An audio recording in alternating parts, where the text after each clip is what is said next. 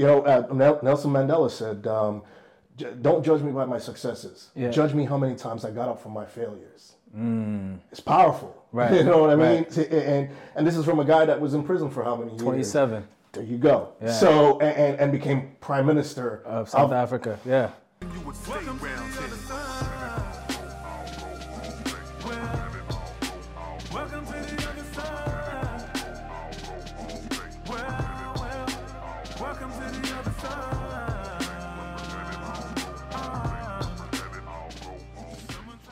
Hi guys, welcome to another episode of 3 Questions by Corey Kareem, the show where we sit down with some amazing people who are doing some amazing things. And that's right, we ask them 3 questions, not about their successes though, but rather about their failures.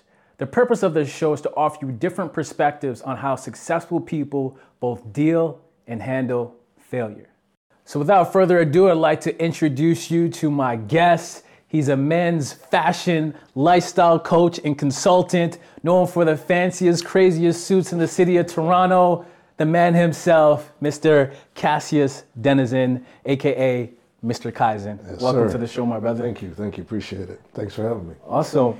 So I know I just kind of gave you a very lightweight intro. So for the millions of people that are tuning in, why don't you give them a brief synopsis about who you are and what you do? My objective is to make men better. That's my life goal. That's how I provide service now, and I take it from an inside-out perspective. I help you come to grips with who you are and who you want to be, and then we dress it up with some nice clothing at the end of the whole process. If that's where you're going. Started the business, this particular phase of the business 6 years ago, and it's graduated or morphed really into my passion work, and this is what I want to do for the rest of my life is help men better themselves and elevate their lifestyle to there's no limits, and every day I want to be a proponent of being better. There you go. That's my objective. So you help guys level up. 100%. 100%. Yeah. So let's get down to it. So 3 questions. So here's the first question. Right. Tell me about your biggest failure to date, why you believe it's your biggest failure. Like, tell me about that moment. So I'm going to take it from a different perspective, because it wasn't a moment. It was an ongoing, continuous failure that in the moment I didn't even recognize that I was, how I was failing. Like, I had a business. It was a successful business. At that time, it was event management. And I lost perspective. I lost trust. What it came down to, my failure was I no longer trusted me. I was heavily dependent on other people's opinion and how they perceived my success.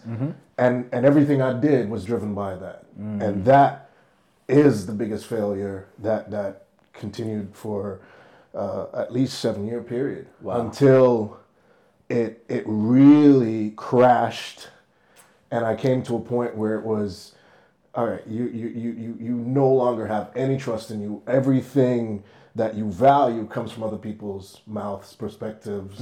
It's no longer you. You're just animated by that. Right. And when that happened, that's for me when I decided, okay, and keep in mind I'm a lifestyle guy, an image consultant. I get it. and that's the point where I had to say, okay, I need therapy to get reintroduced to who I am. Wow. So my failure wasn't, I wouldn't just attribute to a moment. It wasn't a moment. It was a series of bad habits that I kept perpetuating for a period of time. Wow. And that propelled all my greatest failures. Everything that I consider a failure came to me not trusting me anymore. Right. So you bring up a good point in your story, and the point that's resonating with me is caring a lot about what other people think, say, believe, or whatever. So what are you doing to compensate with that now? Because obviously, like, I've heard different things, like, you know, there's a certain degree you should care what other people say, right? If they're your business partner, obviously your partner of some sort. But how do you kind of level that out? I don't care anymore. Period. So, just, and when I say that, I don't mean that here's where I'm more focused, is me being my authentic self. And I believe once I'm practicing that, then your perception of me is going to be your perception of me. I'm no longer worried with if you like me, if you love me, if you hate me. Yeah. That doesn't drive.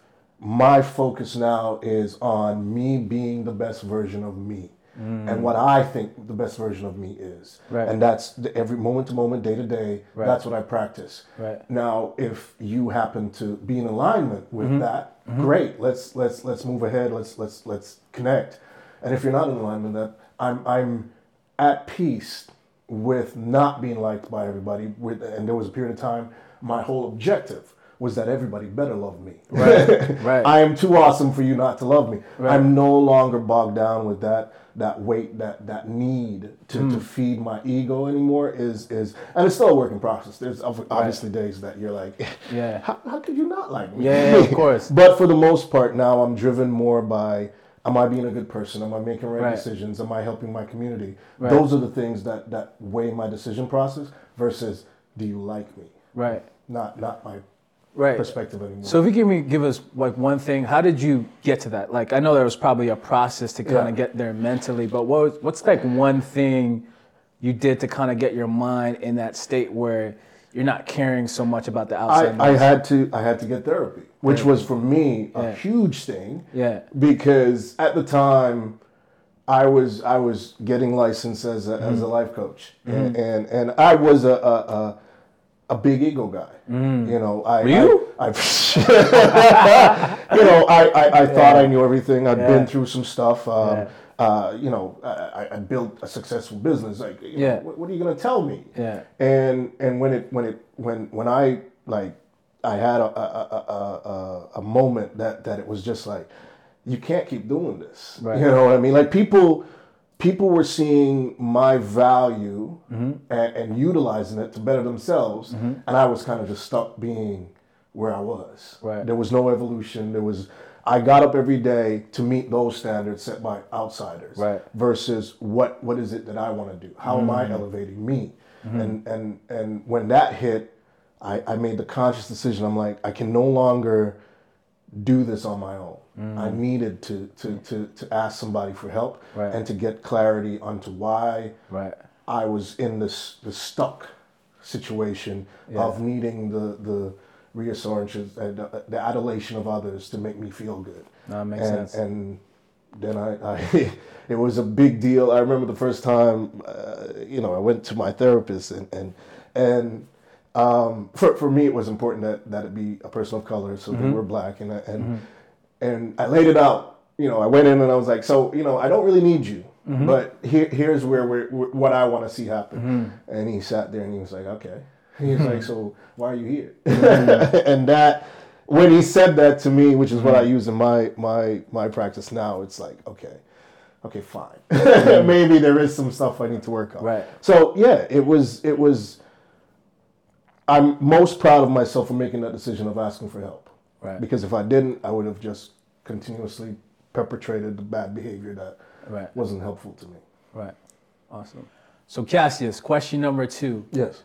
Tell me about a time where nothing seemed to be working. It seemed like everything was falling apart. Nothing was working out.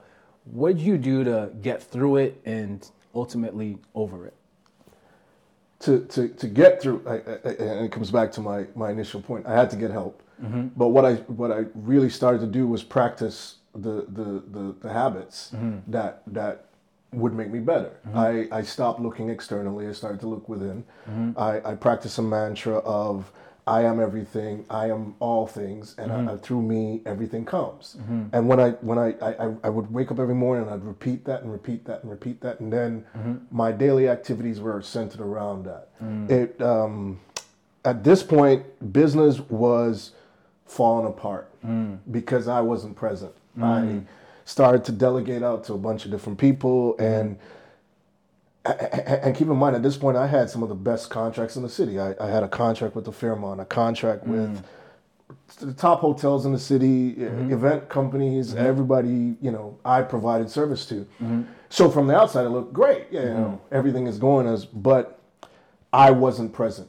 It was, I didn't like me. I didn't get up for me. I got up because, I have 30 people working for me. I got to get up. I got to do this. I got to do that. But it wasn't driven by passion anymore. It was an action.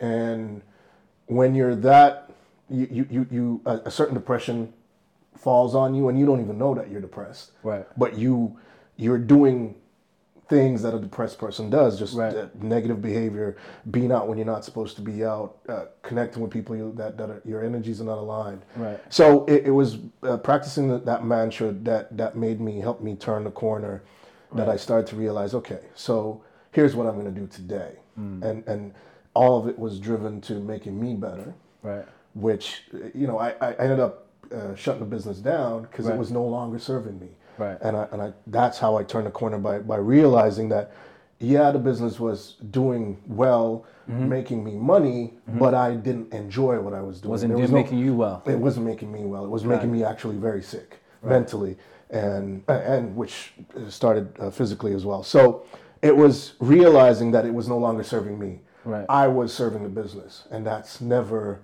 I don't think, how you should be living your life, where you're working to provide while emptying yourself out. Right. And that's the point that I was like, all right. Right. Right. And so in your case, to dig into that a little bit, you're a bachelor. So what would you say to someone who has a family and maybe they're the sole breadwinner of their family, and they're in that predicament where the business or the job or the career that they're in is draining their soul, affecting their health? I would say it's even more important. Yeah. That you make a change. Sit down with your family and tell them how you're feeling. The problem, especially as human beings, where we are the breadwinner, we feel the responsibility outweighs ourselves. You can't give from an empty vessel. You can't continuously provide from. That's why men die so much earlier than women, because we keep everything inside and we get bogged down with it. It gives us health issues. You got to look at your family and say, you know what? This job, even though it's paying there is no job that you can't get a better job from. There's so many, especially in our world today, there's so many ways to make money. You got to decide what you're willing to sacrifice. Your health and your mental health can't be what you're willing to sacrifice in order to take care of your family. There's a way to do that. Take care of your family and serve yourself at the same time. Because the better you are, and the more you feel you're acting from a place of from wellness, from a place of wellness, is better for your family. Because then you're not bringing home your anger at your job and the anger at the failures of your job to your family. Because that's how you start abusing your wife, abusing your kids, whether physically or verbally. Yeah. And the moment you're content with what you're doing and doing it from a place of wellness, then of course you're going to be there more time with your family, better able to help your kids, better able to be there for your wife, your husband, whatever it is. Right. So it is incumbent on you to recognize that you can't use your family as an excuse to keep doing something that is tearing you apart. Right. There's no excuse for that. And that is not from a place of wellness, which is where I think everybody should be operating. Right. And to end on that note, one of the wisest things I think I've heard you say is, you assume more guilt than you're responsible for. Absolutely. And I can relate that to what you're saying is maybe you assume more responsibility than you're actually responsible for. Yeah. And having that conversation with your family, you'd be surprised how much they want to see you better too. Yeah. Because they're seeing your bad behavior and how it's affecting them. Yeah. They're seeing your sadness or your illness, even if you're not seeing it. So, take that responsibility off. Take that cloak of I have to do this. Yeah. Anything you have to breathe. Yeah. Outside of that, there's nothing else you really have to do. Yeah. That's going to shut down your whole world. Awesome. Okay, Kassius, question number 3 and the final question, which is a 2-part question, really. Cool. What do you believe is the biggest lesson you've learned from your failures to date? And for the millions of people that are experiencing failure right now, what's your one piece of advice to them? We'll start with the first.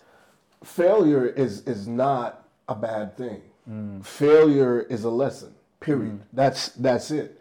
So the moment you stop looking at failure as your shortcoming and start looking at it as, okay, so this is something I need to be better at. That's all failure is. So change your perspective. Change your perspective. Okay. I'll use a sports analogy. Kobe Bryant is one of my personal heroes, my mentor. R.I.P. Rest in peace. Yeah. But why was he so good at what he did? And why was he able to get, after having a successful basketball career, and then goes and wins an Academy Award? That don't happen. He studied what he needed to be better. He would get a coach that was specifically to coach him with shooting. Right. He had a coach specific to help him with dribbling. Anywhere he thought he needed help or he wasn't the best at, he got somebody on to make him better. Right. So failure is simply pointing out to you that you're not good at this. If like an entrepreneur like myself, I don't like numbers. I just don't. What does that mean? I need a great accountant to help me with that, period. Right.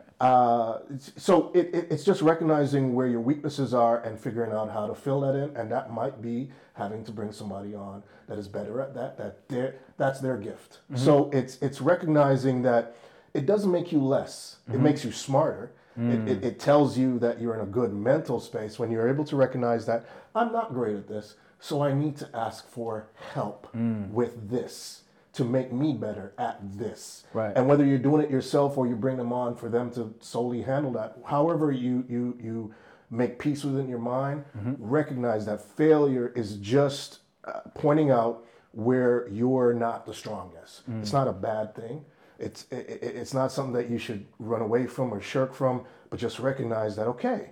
And it makes you so much better when you fill in that gap. That when you recognize, all right, I'm not good at this.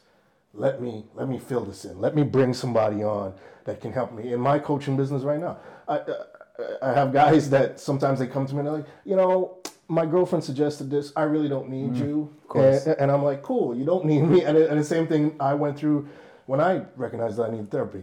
We don't like admitting that we have weaknesses. Right. Especially as men. Especially as men. Women are just as egotistical in that area too. But if we reframe it and it's focus less on this is a weakness, this is something I'm not great at, this is something I need help with. And there's nothing, as human beings, none of us are perfect and none of us can do all things. Right. Every great athlete, every great business person had to learn something, had to go to somebody else they all have mentors. If you notice one thing they all do. What do you think a mentor is? A mentor is your helper. A mentor shows you, hey, this is not the right way to do this. Here's another option. Right. And the moment we start looking at failure as just it's the example of what we're not the strongest at and where we should buck up, basically.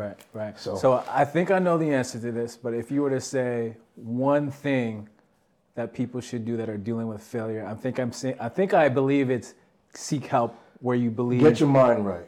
Right. If you get your mind right, and that might be whether you get a life coach, a therapist, or whatever it is, but stop thinking you are the problem. You are not the problem. You are absolutely the answer. And if you get your mind around, I have the answers, you start realizing that, okay, but I need this person to help me unlock those answers. Right. Then you're in a much better place. So your mental health and your perspective is what's going to get you out of this the stuck I'm a failure mindset. It's just a mindset. Right. Nelson Mandela said, don't judge me by my successes. Judge me how many times I got up from my failures. It's powerful. Right. You know what I mean? And this is from a guy that was in prison for how many years? 27. There you go. Yeah. So and became prime minister of South Africa. Yeah. And so if that is not a guy you should listen to, I don't know who is. So that's no, this is probably the biggest thing I've taken away from this is change your perspective of how you look at your failure and to seek help where you need it. Mental health, it drives everything we do. Amen to that. Well, that's it. Thank you, Kassius, for coming through. I really appreciate it and you sharing your stories. And guys, I want to leave you with something I always like to end the show with, and that's this. If you want to impress people, talk about your successes. If you want to impact their lives, talk about your failures. In this life that we have, we don't get what we deserve. We get what we negotiate. So we gotta fight for what we want. And with that being said, till next time, I'm Corey Kareem. Peace and love. I'm Corey Kareem, and my motto is faith, love, and persistence. All I wish to offer is perspective. Thank you for your time and your attention. Peace and love.